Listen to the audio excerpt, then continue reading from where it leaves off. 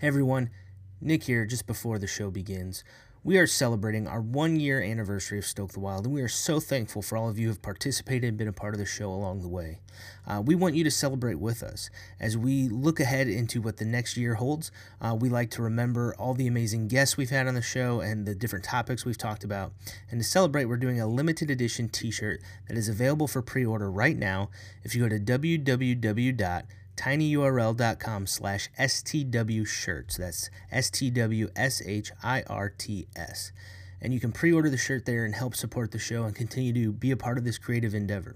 For those of you who've been here since the beginning, thank you so much for being on this journey with us for one whole year.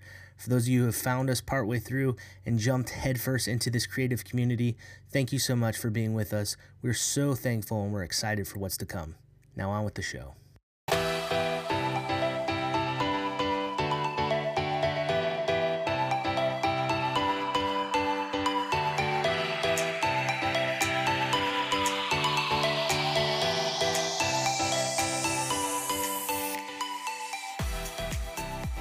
Hey everybody, and welcome back to another episode of Stoke the Wild. Thank you so much for joining us each and every week as we talk about creativity, what inspires your imagination, and what gets you excited about creating every day. I am one of your hosts, Nick Dertinger, and with me as always is... the other host, Joy Dertinger. That's right, and we're so excited because just a couple weeks ago we had our first re-return, someone who has been on the show before, and we get to welcome back another guest who's been on the show early on when we first started almost a year ago. And that is our good friend Chris Campbell. Mm-hmm. Chris, say hi to everybody. Hello, lovely people. You are lovely. I'm glad Chris finally said it. I've been wanting to say it, but I wasn't bold enough, and I'm glad Chris said it. You guys are lovely people. It's true. I mean, if you like what Nick and Joy are doing, you must be pretty darn great. Pretty darn great, pretty lovely. Joy almost spat out her drink there. She was thrilled from that. Oh, that's great. No, if you've listened to the show regularly, guys, then Chris was, I think, episode 5 or 6 of our early show as we were getting launched, and it's exciting to have him back. Chris lives in England. I guess it kind of is the England now. Yeah. But Chris lives in England with his wife and kids, and he's a graphic designer, a visual artist, a poet, a writer, and just a top-notch guy when it comes to creativity, cinematography, visual communication, and even the ability to express what it means to be creative. And so if you've listened to that episode, then I think you're going to be thrilled with what we're going to be talking about tonight as we continue to dive into creativity. And as you know, over the last few weeks, the world has been dealing with this pandemic and being stuck inside and trying to flatten the curve. And we're all about doing what is right and healthy to stay home and to keep people healthy and support those who are working hard to bring this down. But it also takes a toll, and it's difficult. And one of the things that we have to embrace as a community of people, a community of human beings, is that we have to be there for one another and support one another. And it's no different when it comes to creativity. And having Chris on the show this week is exciting because we're going to talk about how, people are gathering together to do things to support one another and to kind of share joy and happiness in the world, as well as what it looks like sometimes to battle the chaos as a creative person when things don't go the way we want them to. And so my hope is that as we speak today, you guys will get a chance to just hear from his heart and hear about some of the things that are going on, and also be inspired to continue to persevere in the midst of chaos as well. So I'd like to say something. Please do. I'm very excited about this episode to be able to be recording with Chris, because last time, like you said, almost a year ago, I think we made it 5 or 10 minutes into recording, and I had to exit to take care of a child, and I didn't get to come back. So I'm excited to be part of to be more involved with. Yeah, like I'm excited to be part of the conversation. It'll be good. Yeah, absolutely. Yeah. Well, hey, I'm excited you'll be here too. Awesome. Obviously, Nick's a great guy, but you're definitely his better half. That's true. I'm not even going to deny it. There's no tried. point in denying it. This is good. I like this conversation already. Yeah. This is great. 2 heads better than 1. 3 Yeah. heads better than 2. Like you can't argue against that. It's just math. I mean, unless you get to a point where it's just like mania. 30 heads are better than 1. Okay. Yeah. Maybe not then. But on a small scale, this is a good thing. This is good. Yep. Well, Chris, fill us in with a little bit of what's been going on in your life, just briefly over the last, 8 or 9 months or so since you were on the show last. Just kind of fill us in on some of the stuff that you've been doing before we jump into some of the conversation for this week. What's been going on in your life as a creative person? Yeah, man, absolutely. So a lot of really interesting stuff. Basically, since the last time I was on, I spoke to you guys about this sort of large project where I was sort of telling a lot of really interesting stories around life in London, culture, art, fashion, all that sort of thing. And basically, in the time since then, that project has kind of died and then been resurrected in like a, on steroids sort of way. And so it's kind of crazy because the current plan is, that business was going to be UK based only. And when we started digging into the business side of that, it just became really clear, actually, for this to succeed, it needs a market like New York or LA or Chicago, somewhere that's huge that can really, bear the weight of, the support it needs. And so I kind of thought, oh, well, that must be the end of it then, because if, it's not big enough to work in the UK, there's no way they're going to take it over to the States. Like everybody else involved in the company other than me, they're all British. Instead, the guy who, he's the founder, he was just like, okay, so we'd have to take it to the States. Chris, you're my problem solver. Solve me that problem. And I'm like, okay, well, if you wanted me to move to America to like build this for you, this is, sort of what we'd need to do. And this is sort of how much you'd need to raise. And like, this is a lot of money. I don't think you probably want to do it. And he was just like, yeah, it's a lot of money, but you don't know how long I've been dreaming of this company. For him, it's been like 20 years in the making. And so he's just like, that's fine. If it takes another 2 years to see this happen, let's do it. And he's like, but the only way I'm doing this is if you will head it up in America. So like, what would I have to give you to move back to America? And I was like, oh, well, if you could influence the election, that'd be nice. But outside of that, I'd probably need a pretty, healthy wage guaranteed for like 2 years if I'm going to move my entire family over. And like, all the business systems are totally different in America. Like you have the medical costs and everything. Just insurance is really overwhelming going from a system like in the UK where, all of our healthcare is funded just by taxes, really. We don't have to worry about insurance or co-pays or anything like that. Right. And again, I just thought, he's going to say no way. Instead, he was just like, okay, well, how much do you want to make a year? I was just like, well, all right, if we were doing that, here's some numbers. And again, I was just like, there's no way he's going to say yes to this because this is more money than I've ever made. And he's just like, absolutely. Oh, yeah. Also, how does full creative freedom sound? And I'm like, well, if you're going to twist my arm, then yes.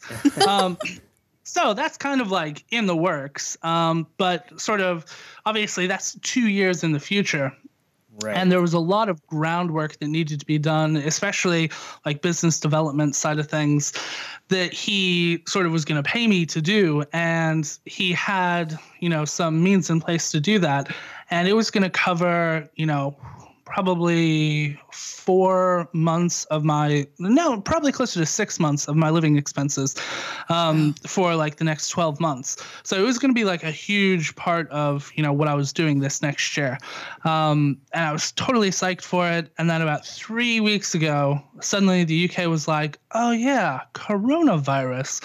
Maybe this is something we should take seriously. And everything started slowing down and then shutting down and then quarantine. And then, no, seriously, we mean it. If you don't go back to your room, you're going to get in trouble. Yeah. People who are going to the beach, people who are just like going out to bars, even though the government has said, do not gather in groups of more than 5 people. And now it's down to do not go outside more than once a day. And if you're outside, don't go out with more than one person. Oh my God. Wow. Yeah, like it's intense. But anyway, about 3 weeks ago that hit and this project died again. And it was just like, oh gosh, like 6 months of work and, more than that for finances is just totally gone. And I was like, oh, well, that really stings. But, fortunately, I've got a few other projects on the go that are, quite large and would, tide me over. And then a few days later, those also fell through. And it was just like, man, you're thinking like probably 9 months, maybe even like a full year's worth of expenses and work just completely out the window. And I'm sitting here going, man, how many months can I keep my business afloat without any new work coming in? Because I work primarily with small and medium-sized businesses by design. Like, I just don't like working for the big corporate guys because most of the time you don't really make a difference. Even if you do a really cool ad campaign or marketing push for them, the fact is, like, Nike is Nike, and they're going to keep doing their thing regardless of how well or poorly you executed what they hired you to do. And, like, not making an impact and not making a difference is just a really demotivating thing for me. It's like, so disheartening to feel like you're not making a difference.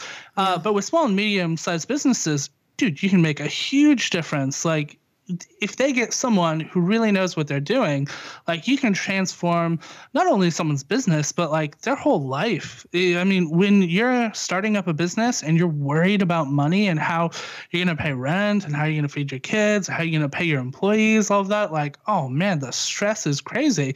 And so if you can help someone find some success and, alleviate those issues, just solve their problems, that's awesome. It's one of the best feelings ever. And it's one of the reasons why, I continue to do graphic design and marketing and stuff like that.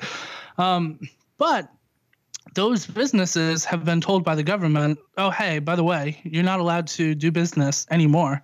And we have no idea how long that'll last. Right. It could be 2 months, it could be 6 months, could be 9 months, it could be 18 months before everything's fully back to normal. And when a business is told, oh, hey, by the way, indefinitely you're not allowed to make money, then immediately they're like, oh, well, if we're not making money, we can't be spending money.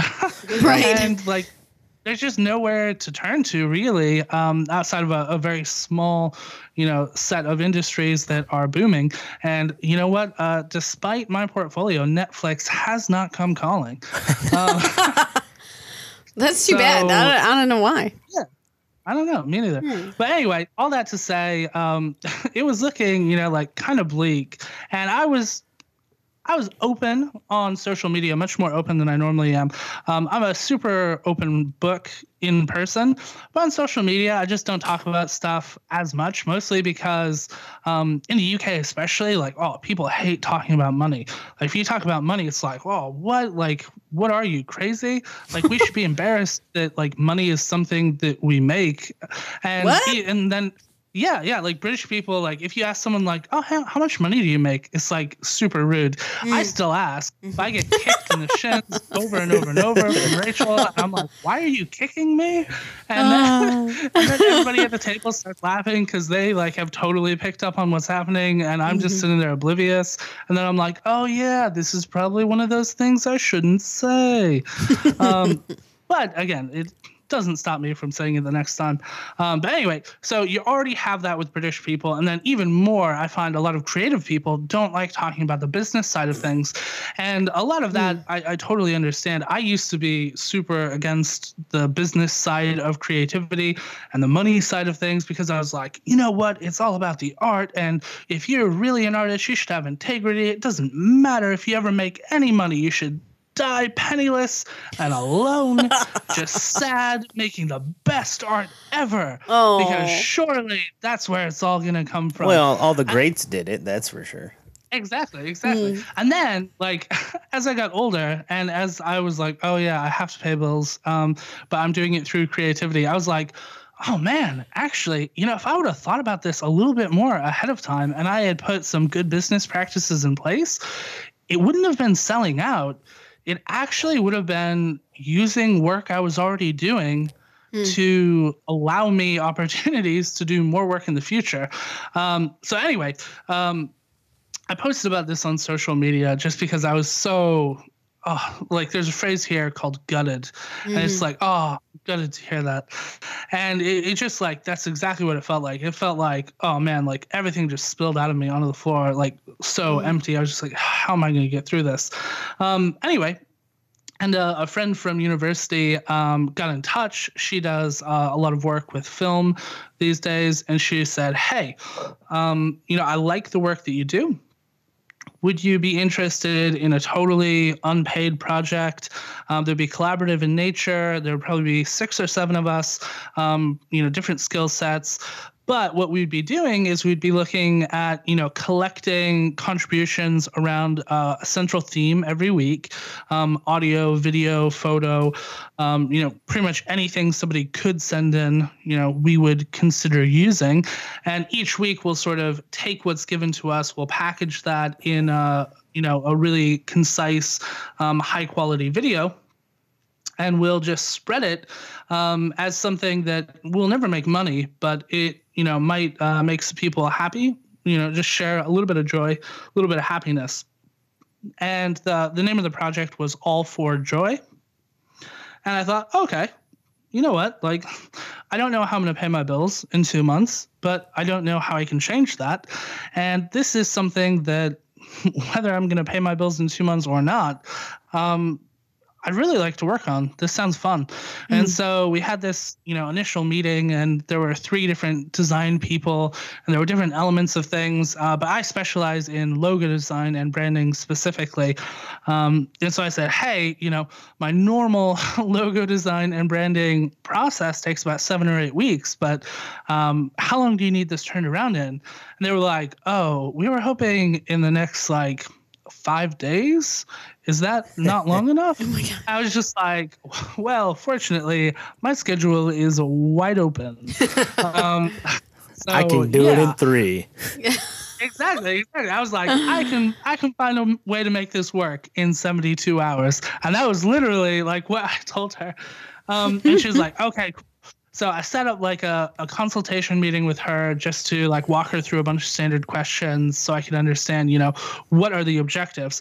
Because a lot of people, when it comes to creativity, they sort of don't have any restrictions in their personal life. And I think that's good.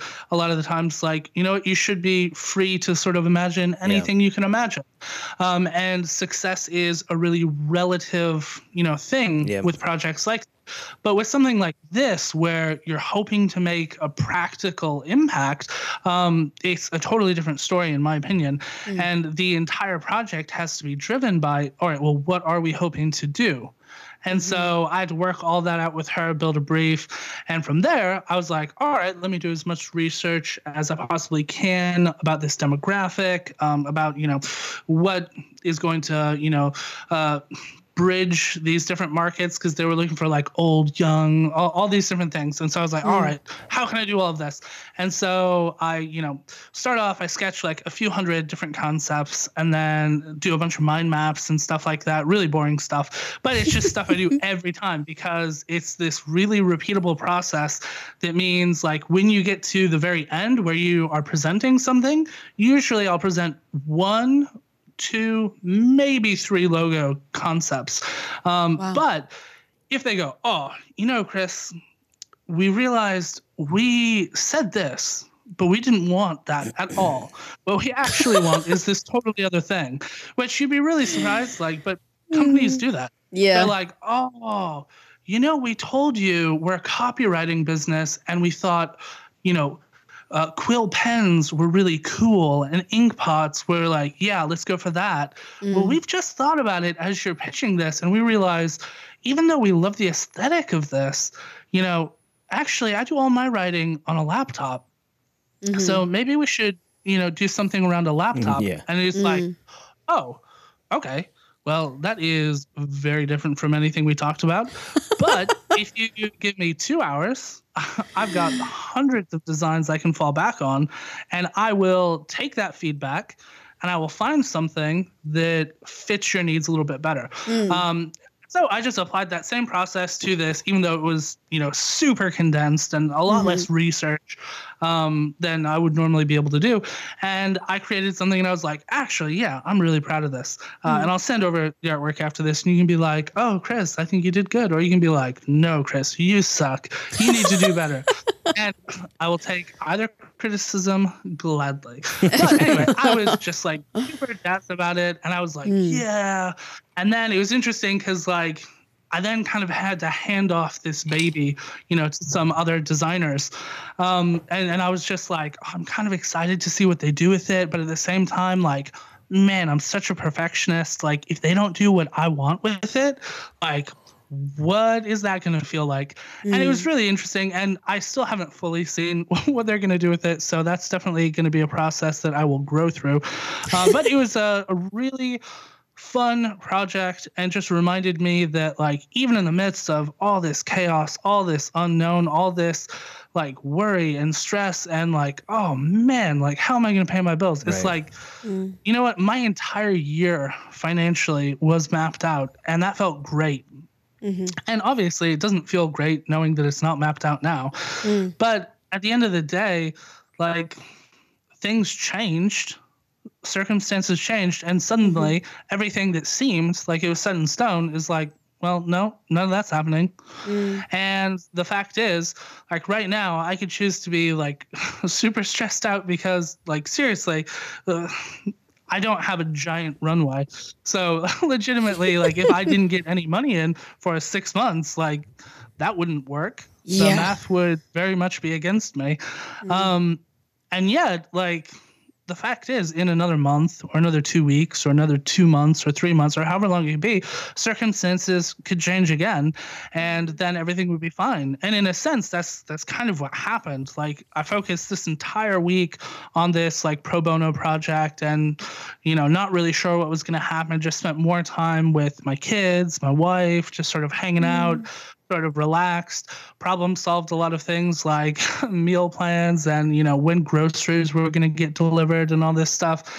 And then, yesterday I get a call from the founder of that company who wants everything to move to California. And he said, listen, man, I understand this situation super sucks. And all conventional wisdom says, you know what? You should just sit on your money and not spend it because you don't know what's going to happen. He's like, but that's not really me. And so the fact is, even though the investors I had lined up to pay you for, 6 months of work, they're not here right now. They might give me money in the future for this, but that's the future, and I don't want to wait for the future. I want to see this happen now. And so even though I don't really have the money, I've got 2 months worth of money that I will pay you out of my own bank account. And let's see what we can do with that 2 months. Let's see if we can prove that what we're doing is valuable to, people in London. And if we can prove that to investors in the UK, they're going to see that it would also transfer over to really any creative community if you apply the same principles. And so he's like, you know what? I'm not really a gambler, but I'm comfortable taking a risk on you because I know you, I trust you. And like, we're going to do really good work no matter what happens. And so it was a, really amazing thing because, I was able to tell my wife at the end of the day yesterday, it's like, okay, deep breath, like everything will be all right for, a few months at least. And it was just like, totally awesome because I didn't push that. I didn't make that happen. I didn't, send out 300 emails and, get 1% of people responding going, you know what, despite this, I will pay you money to do this. It was purely like, I do good work for good people and the results do speak for themselves. And so fortunately, someone who I have a very good relationship with said, you know what, instead of playing this safe, like, let's make something happen. And I think that's what's really inspiring to me about this time is, friends of ours who, I don't know if you guys know Katie Norregard, for instance. I remember her. Yeah, so she also went to Moody.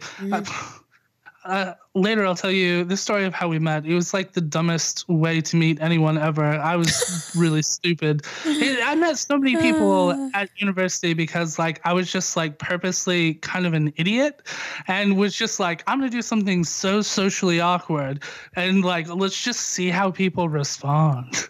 And like I made some really great friends that way though. And she was one of them. And she's super creative. But what she has done during this time is she's always been a really talented musician.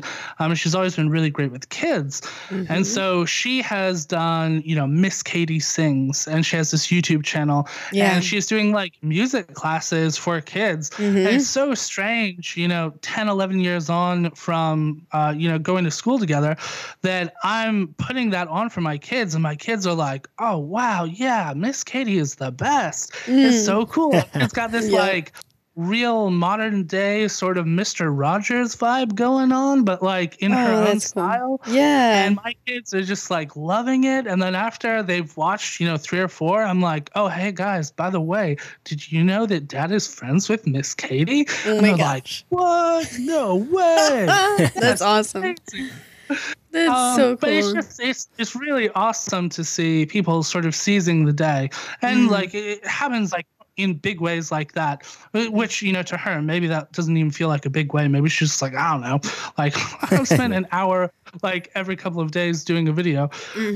But even on a smaller scale, people who aren't making any money for it, I've been heavily involved in the poetry scene here in the UK for the last sort of like 18 months now. And it's crazy because like all open mic nights and stuff like that are gone. Like poetry slams can't happen. And so I've seen a lot of people who are not tech savvy at all make this transition to, hosting virtual events in ways that are totally outside their comfort zone. But they're making it work. And it's just really inspiring to see. And also a lot of people who, whether they've been writing for a short time or a long time, saying like, hey, you know what? I've got a lot of time on my hands. And also, everybody's stuck indoors. Let me use this as an opportunity to share my work on social media in a way that maybe previously they were too self-conscious to do, or there just wasn't enough of an audience to, really support. Well, I think that brings up a interesting opportunity and a point that you made. Like we find ourselves in an interesting set of circumstances, right? So there is a difference, and it's something Joy and I have talked about over the last couple of weeks with people, that idea of I'm going to take this opportunity and capitalize on it in a good way and utilize my time, utilize my talents, etc. And then there's also like the other side of that, and trying to take care of yourself and be healthy, stay sane, all those things. And sometimes those go hand in hand. Sometimes, though, the pressure of making things or using this time as valuable can overwhelm people. But where do you find yourself when it comes to that? Yeah, for sure. So this has been really interesting because I've had a lot of conversations with creatives who are feeling a real desire and a responsibility to engage with people in regards to their creative work, but also encouraging folks to explore their own creativity. And the one thing that has come up every single time in conversation that like really blows me away is the creatives keep saying, oh man, I just feel really kind of like skeezy, like I'm capitalizing on this like Yeah, pandemic. right. And I'm like, no, gosh, like I totally understand feeling guilty about that. Yeah. Yeah. All you have to do is reframe the way you're thinking about it. Because the way you're thinking about it is you are taking advantage of people. But that's not it. It's not Right. like you went and bought all the toilet paper and now you're selling it at 5 times the price. Right. It's like you've always been making toilet paper and now people are like, hey, we really need toilet paper. And you're like, oh, really? Because I make toilet paper and I'm selling it to you at the same price I always have. It's Exactly. like Yeah. you have something valuable to offer to people who genuinely recognize their need for it right now. Yeah. So like So I lean into find, that. yeah, absolutely. Yeah. I find that like there's been a lot of people who are, you know, why do we, specifically in America, I think with some of the tax relief stuff and some of the things that are going on, they're like, you know, why do we need funds set aside for like the arts and all this stuff, like the, you know, the people working, blah blah blah, and It brings obviously- us hope. well, and even Oh, right yeah. now, the people who are saying that are the people who are stuck at home being entertained by the artists. Yes, whether it's exactly. Movies, streaming, Music, television show, anything, music, video yeah. games. Like the arts are what's keeping people It's keeping you moving every sane. day. Yeah, well, and it keeps you feeling connected to other people too, Yeah, right? whether it's Like, something you read or something you watch, Yeah. it's there. Yeah, my little sister, she's not little anymore. She's an adult. It's a habit, force of habit. So she's an adult now, but she's a senior in violin performance at NIU University here in Illinois. And everything was just like cut off, right? You know, like university stopped. And she has to continue all of her classes online. How do you do that as a violin performance major? Every project that, similar to what you were saying, like she lost out on months of income, everything that she was doing, every gig that she had. And she's a singer-songwriter too. And every single thing that she had lined up fell through. All of her classes are online. All of her lessons and like rehearsals are like these weird sort of FaceTimed or Zoomed things, which like when you are like a professional violinist, that kind of sucks. Because like that beautiful tone that you can get from your instrument, it doesn't translate across like the internet and, you know, crappy computers and whatever. But this morning, it's similar to what you were saying, Chris. Like this morning, she said, you know what? I don't know if anybody's going to tune in, but I got nothing but time on my hands. And all of these things that I had practiced for gigs that I had lined up, I have nothing else to do with them. So she did like a live from her living room show and just like streamed it live on Instagram. And I think maybe like 10 people tuned in.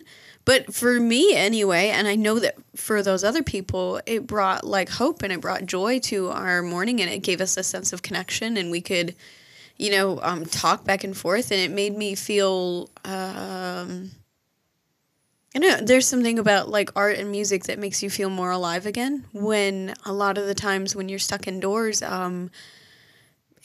it can feel stagnant, and it can feel like it's all like life is sort of slowly draining away, so to speak. Yeah. Absolutely. I think, you know, there's a long-running historical sort of view of art that, you know, it's for the privileged elite. And one of the phrases that I really like is, you know, bread and roses. And that's been used in a lot of different ways over the years. But there was this women's suffragette speech actually in sort of 1912 that is really, you know, beautiful. But this one quote from it says, what the woman who labors wants is the right to live, not simply exist. The right to life is the rich woman has the right to life, and the sun and music and art. You have nothing that the humblest worker has not a right to have also. The worker must have bread, but she must have roses too. That's beautiful. And it's just that idea that, like, yeah, you know, we can survive with very little.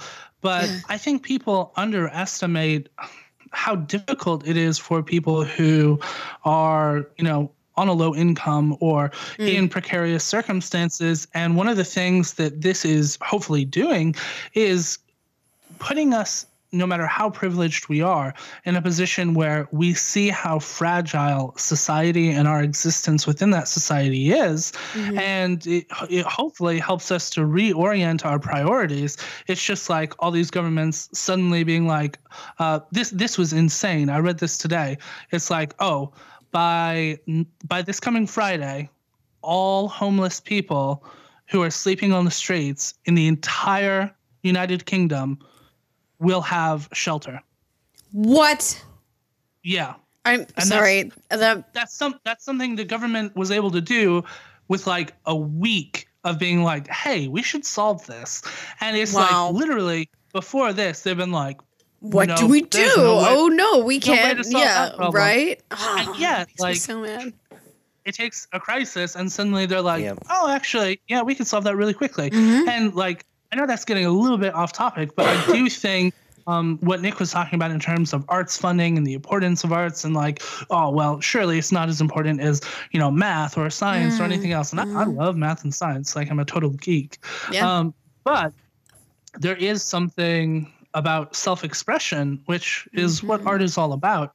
And I think when people are in fear of their life or in fear for their future or in fear for their children's future, that's when they realize, wow, self-expression, it's a really powerful thing. Yeah. Because, whether they're stressed out or anxious or nervous or whatever, maybe it's the restaurant down the road that's giving away free meals to people in need that inspires them, or maybe it's listening to their favorite musician perform live on Instagram from their living room.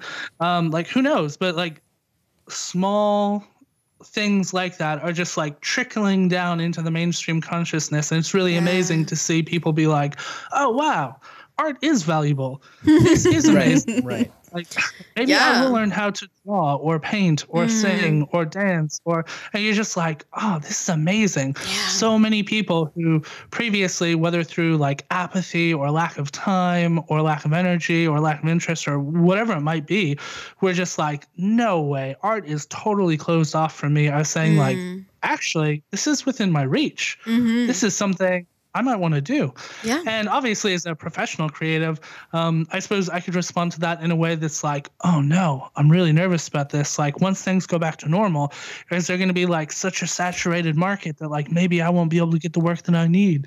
But I definitely prefer more of a like rising tide raises all ships mentality, where I'm like, hey, more people in the arts can only be a good thing, because it's going to lead to a greater appreciation and understanding of the value of the arts.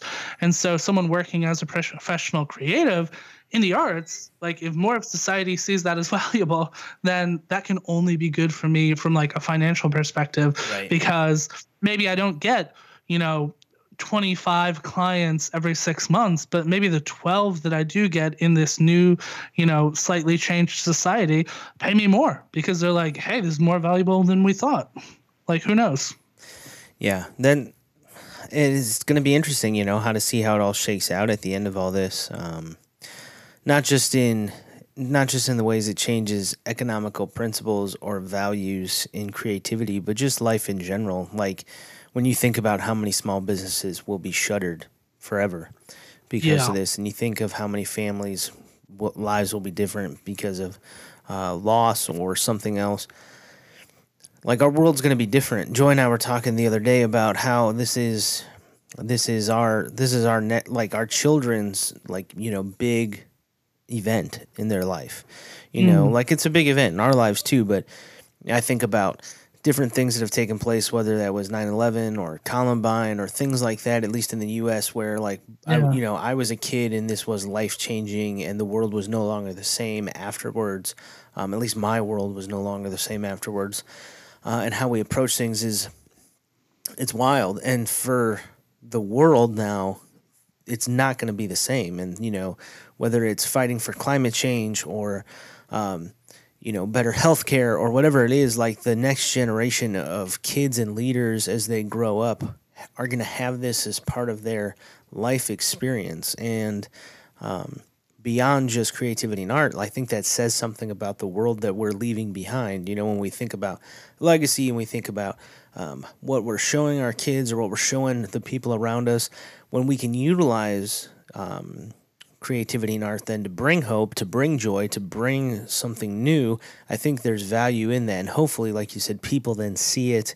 And when we do walk out of this, if we walk out of this, there will be a renewed wonder, maybe is the right word, for what we do and what the world has to offer and what artists have to offer, whether that's in poetry or music, writing, painting, or ridiculous videos on the internet. Like, hopefully there's, just this renewed wonder for imagination because of it.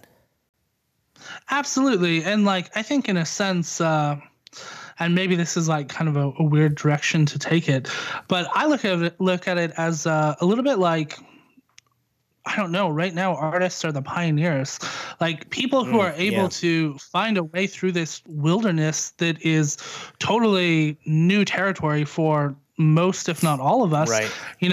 They really are like the Lewis and Clark of what's happening. It's like, okay, obviously the deep oceans haven't been explored thoroughly. Obviously space is, boundless and there's plenty to explore there. But outside of that, like most of the planet's kind of already been, explored pretty thoroughly. There's not much space to go. But if you're in the business of solving problems and even just like the business of improvising or adapting to new circumstances, in a sense, like you're never going to run out of adventure. And hopefully, people start to live a little bit more adventurously in light of the fact that, the world is an uncertain place. And it is very difficult to know what things are going to be like in 6 months or 6 years as a result of this. I don't know how you've spoken to your kids about it. We started off talking to our kids about it in a way that maybe seemed like a little bit flippant on reflection. Really? Well, yeah, just because like there was concern here. And so we were like, well, we want to make sure we like let them know that some things are going to be a little different, a little weird, but we weren't sure how serious the government was going to take it. And we obviously at the time as well didn't really know how serious it was going to be globally. So we were like, well, I don't know. We started calling it like the big cough because like it's airborne transmitted. And so it was like, okay, well, we have to, stay, X amount of feet away from people because, they could cough and they could get us sick with the big cough. And, we have to make sure that we stay away from people who are immunocompromised and older if we have these sorts of symptoms because, even if we're fine, they might not be. And like, we don't want to give anybody the big cough and have it hurt them. And that maybe sounds, like I said, like perhaps a little bit of a flippant way of doing it, but it was just sort of like the most natural way that came up.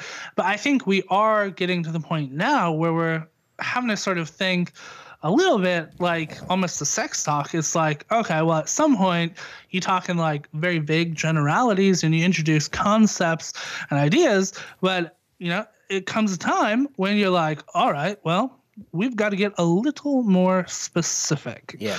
There are some things you need to know if you're going to get through life okay as a result of this. And I think we're sort of nearing that point and we're trying to work through, what is the right balance with our kids' attitudes and temperaments of explaining to them the global crisis that this is, in a way that's not just, oh, hey, just so you know, it's like because of the big cough, a lot of stores aren't delivering groceries as often, so you might not like all of the meals that we're eating.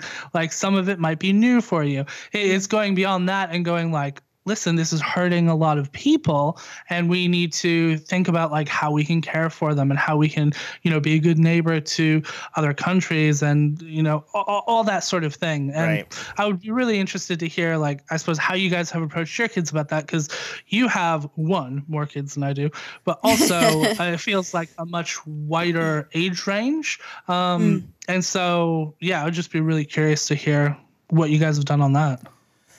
Well, our kids are, I think they have a good idea of what's going on, but also they tend to internalize a lot, I'd say. Especially Joaquin. And so there's been not hesitation per se, but just like you mentioned with your kids, like how we're approaching it, we're trying to be cautious of, because we obviously don't want him to, or any of them, to panic or like get overly anxious, like they're going to specifically get themselves in trouble with it or whatever else, because they have a tendency, some of them, like Joy said, have a tendency to like then over internalize that and make it like, no, this is going to happen to me. And, that doesn't necessarily mean that's true, but we need to talk about it. Yeah, we've had to be really careful how we frame it, because similar to what you said, obviously every child is different. Every child has a different temperament. Excuse me. So like our oldest is very like, she really enjoys facts and rules and things like that. She really enjoys like knowing what's coming and like following a set pattern, making lists. And so she's very sort of type A in that way. And so she wants to know like, well, what's happening? And so if that's happening, what is happening as a result of that? And what caused the first thing to happen? And I suppose all children are that way to a certain extent. But she remains like slightly more detached than our 7-year-old does. And he, like Nick said, will internalize a lot of things, and it kind of comes out as anxiety and fearfulness. And so it's been interesting trying to like toe the line between what is appropriate to share with one child might not be appropriate to share with another child.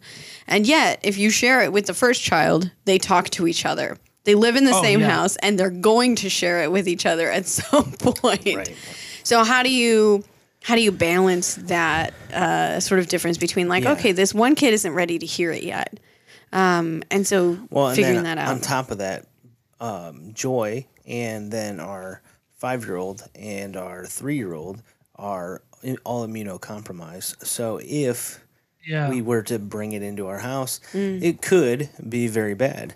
Yeah. And 2 of those 3 have respiratory issues. And so, like, again, this attacks the respiratory system in an extreme way.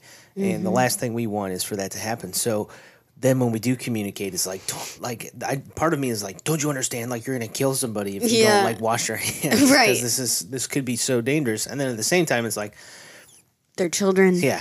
So, and we have to be so careful how we talk about it. Wash your hands, because I don't want you to be responsible for, someone's sickness. Yeah. Well, and like Zoe, she was sick last week with a little bug of some kind, and she seems to be fine now. But she did spike a fever, and she was coughing, and she had, those symptoms. And so we immediately quarantined her. And followed CDC precautions, which was really difficult to do. Just on an emotional level. She's really vibrant. She's really bouncy, and she likes to be a part of things. She's extremely social and extroverted.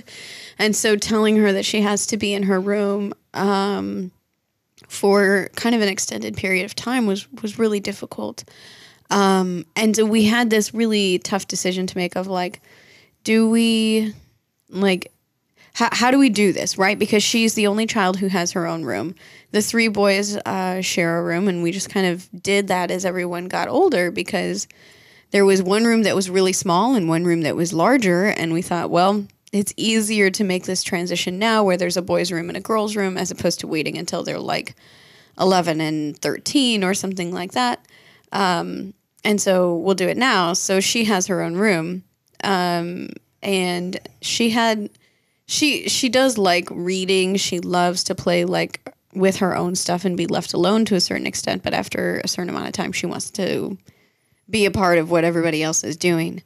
And that was tough to explain both to her and to the other kids. And like I said, a tough choice to make, because it was kind of one of those things where, okay, do we say like everything is as normal and hang out on the couch and, whatever, because we don't actually know what's happening yet. Run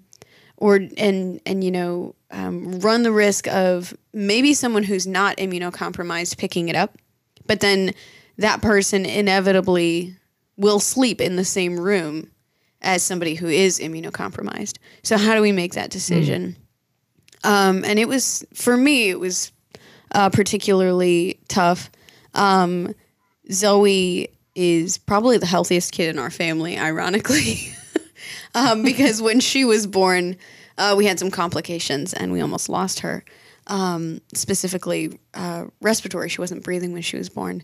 And I remember sort of that moment of choosing, you know what, she has to sort of stay put for a while, and flashing back to that memory of when she was born, and she was, you know, blue and purple and not, you know, not breathing, not making any sounds, and not moving, and watching her be resuscitated, and now she's this completely the opposite of that.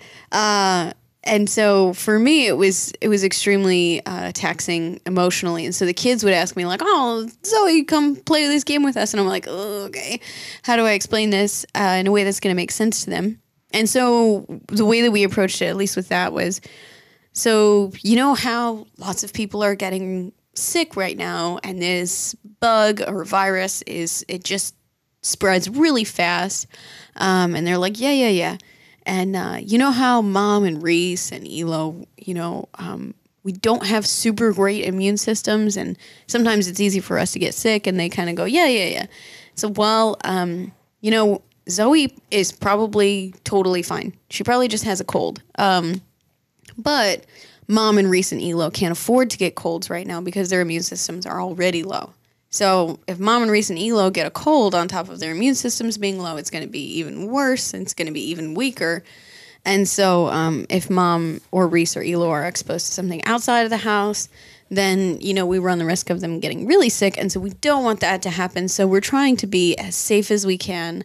And so that's kind of how we framed it to the other kids. And to Zoe, we framed it as, this is a way that you can show that you care for your family. You know, it sucks. It's rough.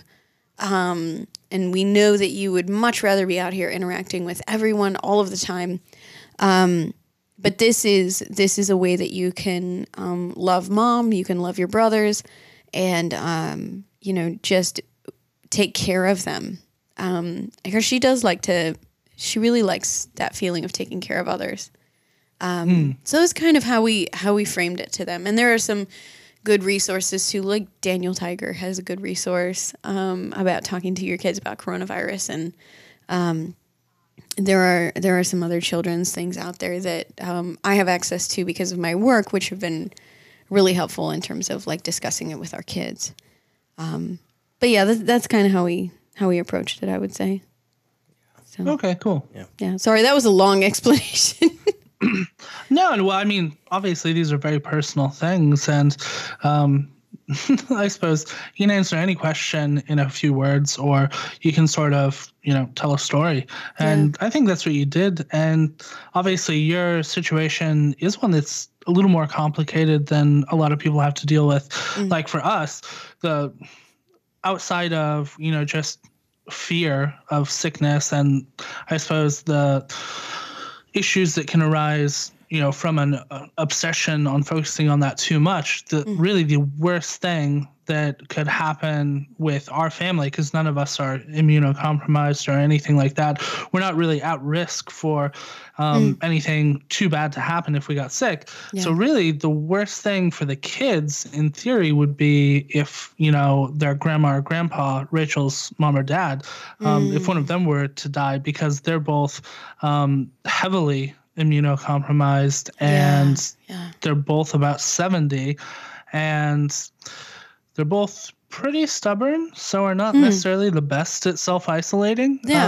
They've been better than I expected, but like that's a real concern, especially because you know, for a lot of people this is no big deal, but for Rachel's family, it's been a hard year because you know, not too long ago, Rachel's great grandma died, or it was her grandma, but my kids' great grandma.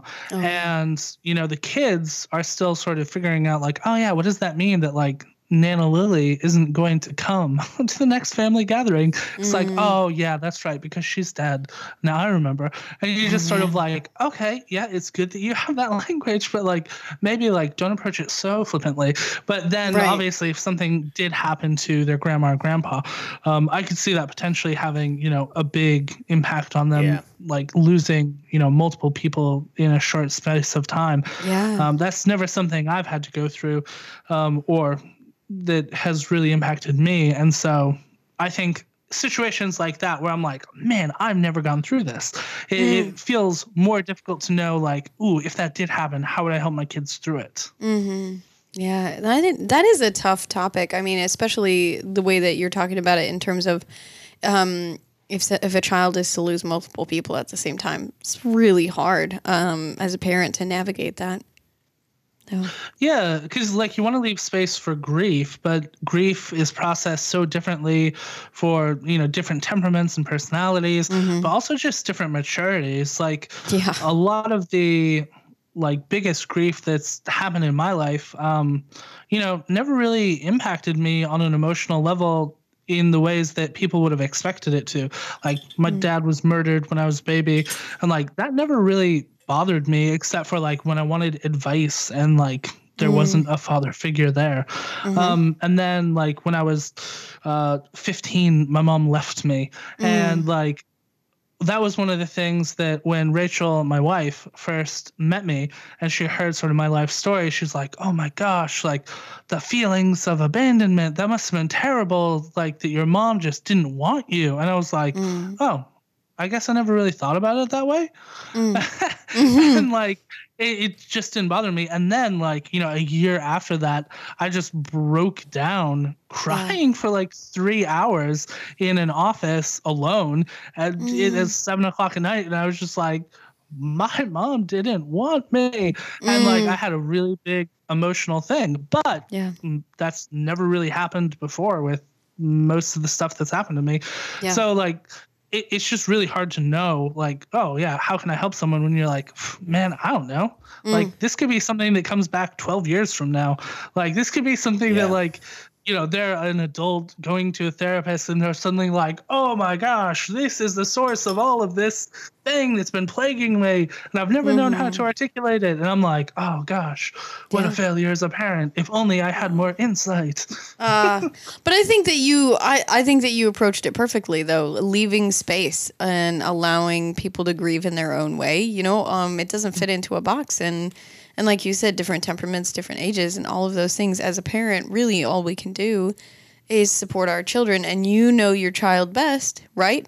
You and Rachel know your children the best, better than anyone else can right now. And that's how you support them. You allow them to be who they are and to process it the way that they're processing it. And you create space for that. And that's all you can do, right? That's the perfect way to approach it. Well, I will take that compliment. But yeah, this is what I do for a job. I tell people I don't tell people how to parent their children, but I support them in their parenting journey. So yeah. But I suppose it's similar to like the creativity stuff and the business stuff. Like it's all like none of us know the future. Right. We just know the now. And we know how we've messed up in the past. Yeah. And hopefully we learn from our mistakes when they happen. And hopefully we respond well when the unexpected inevitably happens in the future. Yeah. And yeah, it's a lot of the same sort of thing. And it's, I suppose, trying to take things seriously without, you know, really just like driving yourself wild, you know, thinking about all the ways you could mess stuff up. Well, so speaking of messing things up, for me, this time has not been, like we talked about a little earlier, as freeing as I'd hoped it would be, as I'm sure you've experienced. Like, it's one thing to be like, oh, I kind of work for myself. I do a lot of freelance work.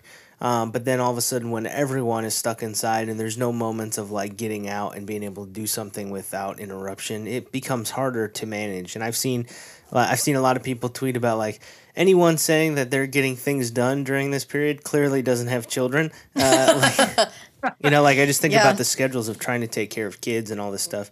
But one of the segments we do on the show is what we're going to do today, and we talk about the things we're working on. And I'm always excited to talk about it, but I'm going to be honest, lately I haven't been as strong in making sure I'm getting stuff done because of this time. But we're going to talk about it anyway. So what are we going to do today? Hey, what we gonna do today? Hey, what we gonna do today? I can't wait. Tell That's me a very what good we're doing question. today. It is a great question. It's a great question, Chris. Yes. What are we going to do today?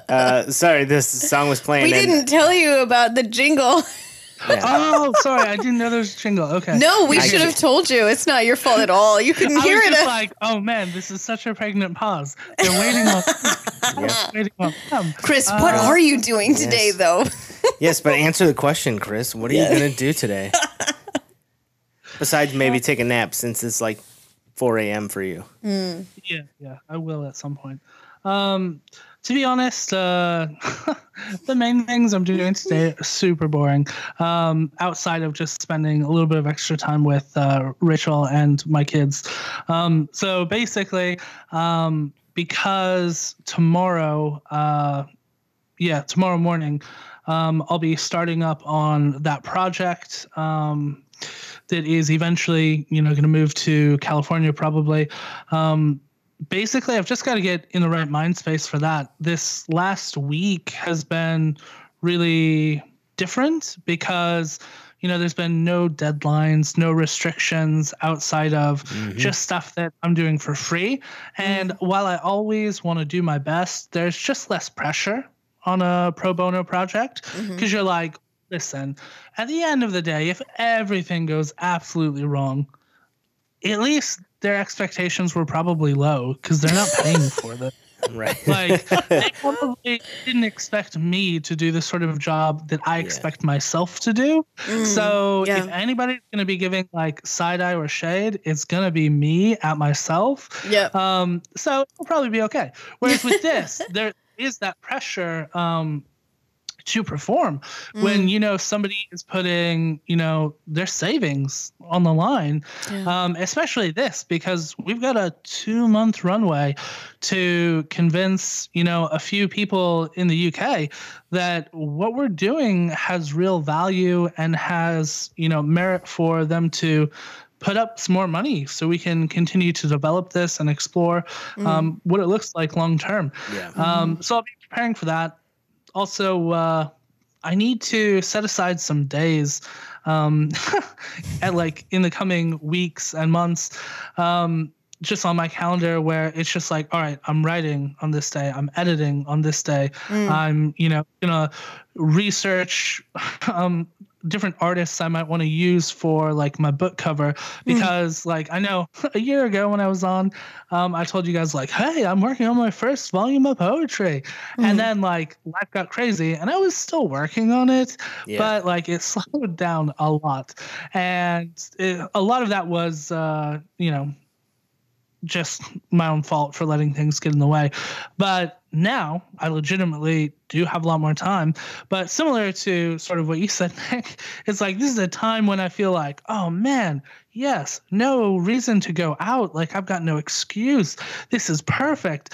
And yet like I find myself way more distracted than normal. Part of it is just like my kids are coming in way more.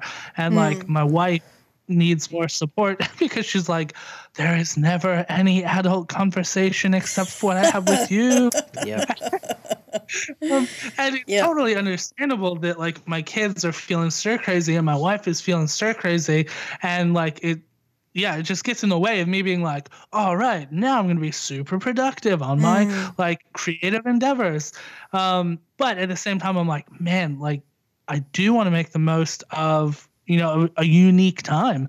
And, hopefully I'll be able to do that. The only other thing that might be of interest is my wife is doing like a weekly poetry club with my kids where, they're exploring poetry around a theme.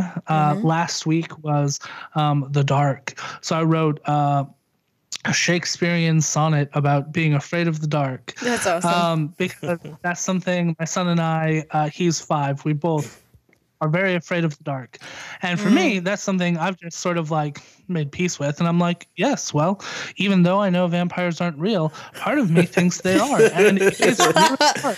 Yeah. And part of me does think, I've seen a lot of vampire movies. Yeah. I know exactly what's about to happen.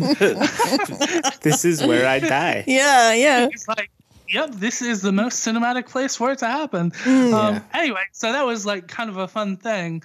And this week is Under the Sea. So that's I got to fun. write a poem about something to do with the ocean. That way, you know, I can share it with them, because most of my poetry, to be honest, is not kid oriented, because it's telling a lot of stories that I suppose are difficult stories for me, or difficult stories for people I've encountered, or are, you know, very justice oriented. And I think it takes a special way of writing and a special care and consideration to be able to communicate those to you know, children in a way that's meaningful for them, that also doesn't water down the message that you're trying to communicate. And so it's, you know, as silly as it is, like that Shakespearean sonnet, that was the first bit of like my poetry that my son has ever gotten to hear, and he'll be like, oh, Dad's traveling to London to do like a poetry competition. Oh, Dad won. Oh, wow. Or yeah, Dad has the poetry book out, or like, oh, he's in this magazine. It's like, well, he knows those things happen, and then he'll be like, oh, well, will you share it with me? And I'm You're like, no. When you're older. maybe when you're like 18. Yeah. So it's like it's a fun exercise to just write and not have the, I suppose, pressure to have this be something that is, you know, going to stand the test of time. And it is more just about connecting with my kids. Yeah. And that's a fun thing. And it's interesting seeing him sort of like starting writing poems with my wife through like found poetry and stuff like that. And he's not a shy kid, really. Like, he's just shy enough to be adorable. And then, like, as soon as that initial shyness wears off, he's like, oh, yeah, I'm here. I'm the coolest guy ever. Endless. It's like, man, the confidence he has now at 5, like, it took me, like, 17 years to find. Yeah, I was going to say there's something about that sounds familiar, Chris. Yeah. Exactly. But, like, he has it so early. Yes. And yet performing stuff like that in front of people is something that, like, he's a little bit bashful about. And so it's cool seeing him sort of push through that and grow through that and be there, you know, alongside him. And also, I'll admit, I like kind of epic failed with that sonnet, and like probably the key is like the fact that it was a sonnet. But I was like, oh yes, I've written a Shakespearean sonnet about being afraid of the dark. Oh, my 5-year-old son, he will see this and he will go, we are kindred spirits. Finally, like, this is something that will be on his level. And then, like, I read him the poem and he was like, oh. And I was like, what was it about? And he's like, spooky stuff. I was like, yeah. Anything else? And he's like, no, just spooky stuff. And I was just like, oh man, actually, like, the way this was written to like conform with the structure of a Shakespearean sonnet, actually, this is not very kid friendly. Like, I really need to try again. And I'm like, so oh, funny. gosh, like, how am I so bad at like writing for kids? And I think part of it is like, I just talk to kids like they're grown-ups, and that's great for talking because, you know, if you talk long enough, eventually you can explain it. But so much of poetry is being really concise, and I struggle with that to begin with. And so then when you also are like, be concise in a way that a child can understand, it's like, oh man, that's a real time. No. You know, that's my wheelhouse. That's where I live, is just speaking in child language. That's Yeah. It's like the one thing that I feel like I can do. Well, Joy, what are you working on? Well, right before we called Chris, I started painting our bathroom because I needed a project. And we had all leftover losing it here. paint. And I was like, that's it. I'm going to listen to Andrew Bird and paint the bathroom. So I started cutting in the bathroom. And I never, so it's our upstairs bath. And oh my gosh, there's so many light fixtures and mirrors and towel bars. And I think I'm like a quarter of the way in. So I'm going to be working on that all weekend. But apart from that, I host a podcast for my work, actually, as a resource for parents. And I started that several months ago, and work got crazy. And I didn't release very many episodes. As a matter of fact, I released exactly one episode, and then I sat on the second one for a long time. And so I just released the second one this week, and I recorded a third one today. I have a fourth and a fifth lined up for this coming week. And so I'm going to be spending a lot of time recording and editing and trying to put out content for parents that is both informational but also encouraging and hope-filled. So that as to hopefully continue to create tools, add to the tools in their toolbox for resilience, because this can be a traumatic time for a lot of people. And I love the families that we work with, and I know that for some of them this is incredibly difficult, and so we want to try and inject it with a little bit of hope. The last episode, the second episode that I released is about trauma and resiliency, and I got to speak with an associate licensed marriage and family therapist who happens to also be a trauma specialist, and talk with her about trauma and resiliency and how to promote resiliency in our families. And then today I got to talk with a nurse who has a history in public health, background in public health, and talk to her about like practical ways of approaching this, as a family, really, who is, like you said, Chris, like stuck in the house together, and things are just slightly off, I think that for a lot of us, we think about like, oh, well, it will be so great when things finally slow down. But the reality is things slow down and it's uncomfortable and we don't really know what we're doing. So trying to put as much as much in there to provide hope and encouragement for our families as possible, and to help them really focus on their strengths as a family. And then lastly, I'm going to be playing some music this week, similar to like what we were talking about earlier about this being a time when people seem to be really sort of suddenly finding their creative voices, so to speak. I'm spending a lot more time, with that itch to play the piano or play the violin or play the ukulele or whatever it is, and just really work on those things. So I'm going to be trying to make space for that this week, even though I'm able to work from home. And as a matter of fact, I have more work than ever because a lot of social services are shut down right now. Ours is one of the only ones still operating. So we have this massive influx of families who have lost a lot of services, and they're coming to us. And I'm privileged to be able to serve them. But I want to make sure that I'm taking time to be creative, because suddenly I feel like it again. I want to do those things again. So yeah, that's it. Nick, what are you working on? So today, actually, I spent some time writing, working on some of the short story stuff I've got going on, and outlining some of my poems as well. And then did a little bit of illustrating and painting this week. And I've got some other things kind of on the drawing board that I'm working on. But like I said, time is limited, and that's why I feel like messing up, because as much as I have all this free time, I don't have the free time. My children have my free time.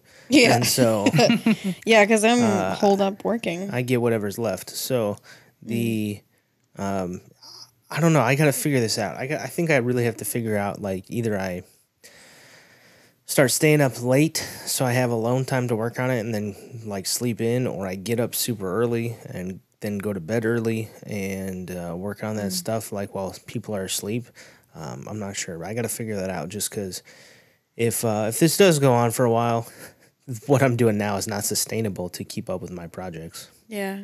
So that's kind of how I feel about it right now, and hopefully I can figure that out. But I did a little bit today, Saturday, so Joy didn't have to work, and so I was able to get some stuff done, which was good. Yeah. Well, and you are, I think that you and I are a little bit different in that creativity. So for me, if someone else is in the room, it's fine. I don't care. I'll keep on working. But, and I think that for you, it can be distracting. Well, I don't mind if people are in the room as long as I don't have to supervise them. Yeah. Like I can turn on headphones that, noise cancel and like focus while everyone is doing stuff. That's it's fair. the outside noise of distraction or, hey, can you get this for me? I need this versus being able to focus a little uninterrupted. And it depends on the project. Like if I'm painting, that's hard because sometimes, I got to work quick, if paint dries and, if it dries too fast and I haven't done my blending because it's watercolor, then that messes that up. And so like that can't have the same kind of interruptions as maybe like doing a little bit of writing and then something else or, with my part-time job, doing some of that stuff and then helping somebody else. So again, it's figuring out what that schedule looks like. Yeah. Yeah. And I don't know about you, but sometimes just having like my 5-year-old son Ezra in the room, like he has a quiet time every day where he does like art or reading and stuff like that. It's just like we give him creative supplies and he just does whatever he wants. And oftentimes he'll have that like in my office so that Rachel can have a little bit of time on her own if the other kids end up taking naps. Yeah. But like, even though Ezra knows he's supposed to be quiet and he's not supposed to ask me questions or favors or anything like that, inevitably he does. And like because I find him like super adorable, most of the time I'm like, fine, yeah, buddy, like I will give you a little bit of help. Because he always is like, a little help here, please. A little help. And it's just like, oh, it sounds so cute. I'm and then like, your heart breaks. Yeah. And Yeah. Exactly. Or he's like, Dad, can you take a photo of me? And it's just like, okay, yeah, sure, dude. Because like he'll just get so excited about whatever it is he's asking for help for, or he's just so earnest in what he's asking for help for. And so even if I'm in like a really bad mood and I'm super stressed out, and I'm like, listen, Ezra, you are not supposed to be talking to me right now. I find it just distracting having him in the room because knowing he needs help, even if he doesn't say anything to me, like in the back of my mind, I'm like, are you kind of a bad dad right now? Because like he is totally understandably being like, I'm not allowed to use sharp scissors, and Dad is right there, and he is allowed to use sharp scissors. So this is kind of like a match made in heaven. It's just like 30 seconds of cutting.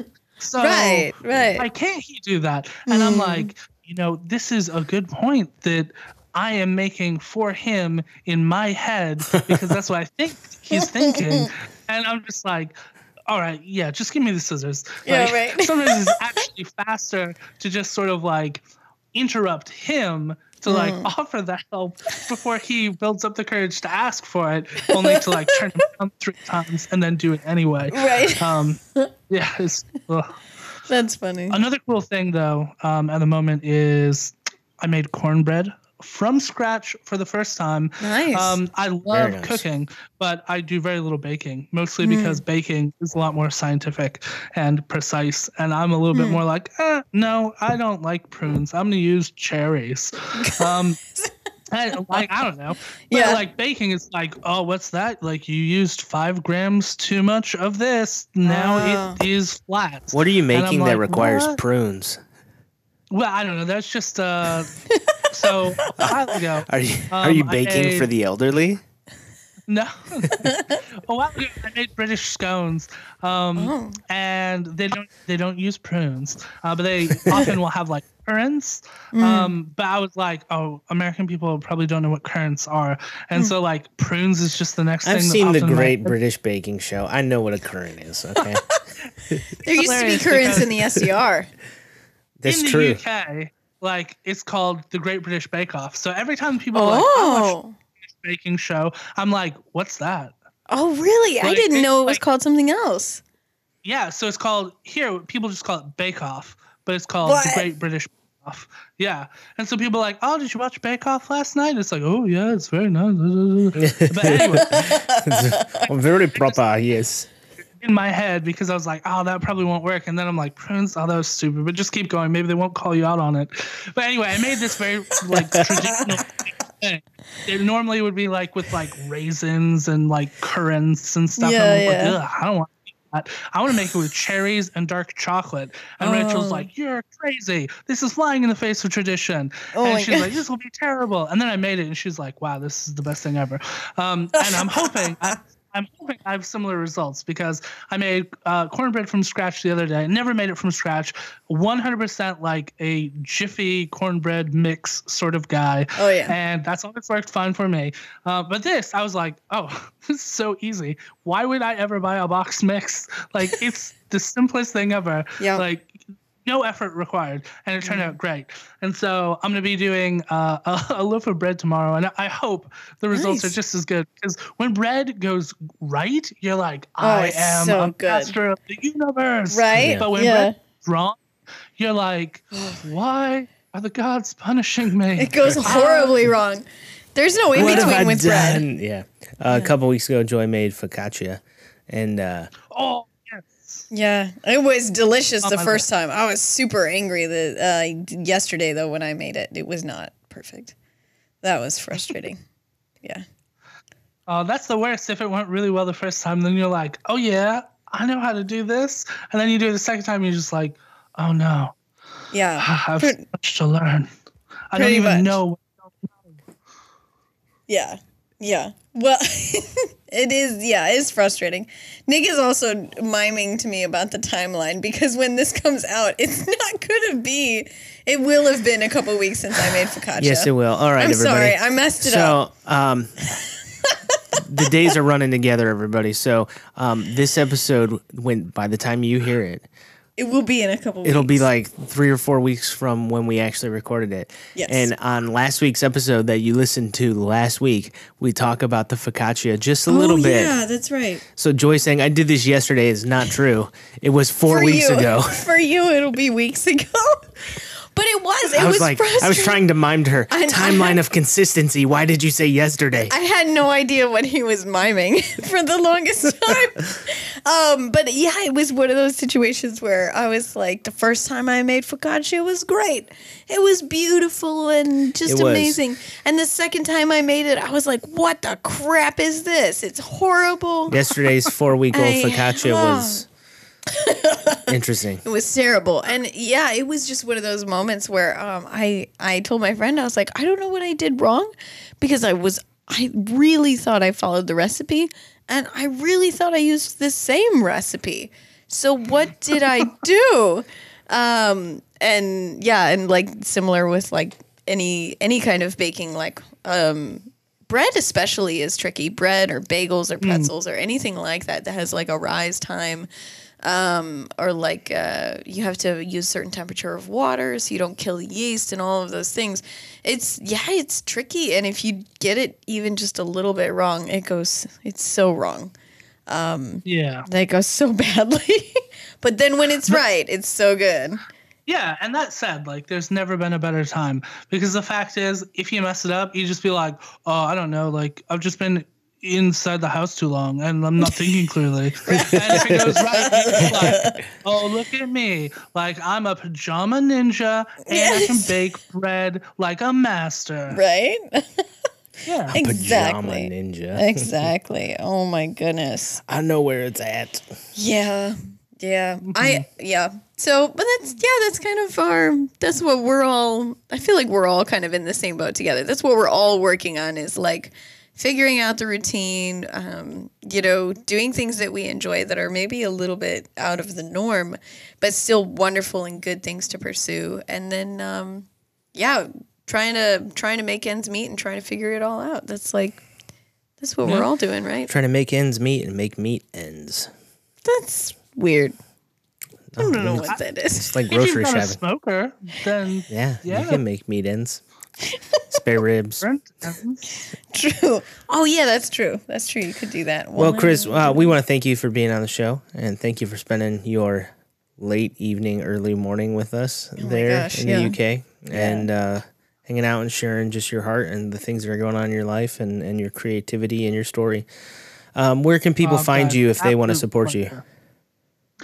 So you can find my website, chriscampbell.com. It's spelled like the soup, but there's no P in it. Also, chriscampbellpoetry.com, fightevilwithpoetry.com, or just Instagram at Chris Campbell. Very cool. We'll have those linked below, guys, so you can check that out and support Chris. Like he said, he's got some projects coming up, but if you're either in the UK and you have a chance to sit down and have a pint with him and like talk through like some projects, that'd be awesome. But if you're elsewhere in the world and you're looking for some digital design work, graphic design, logo making, check out his stuff. He is solid.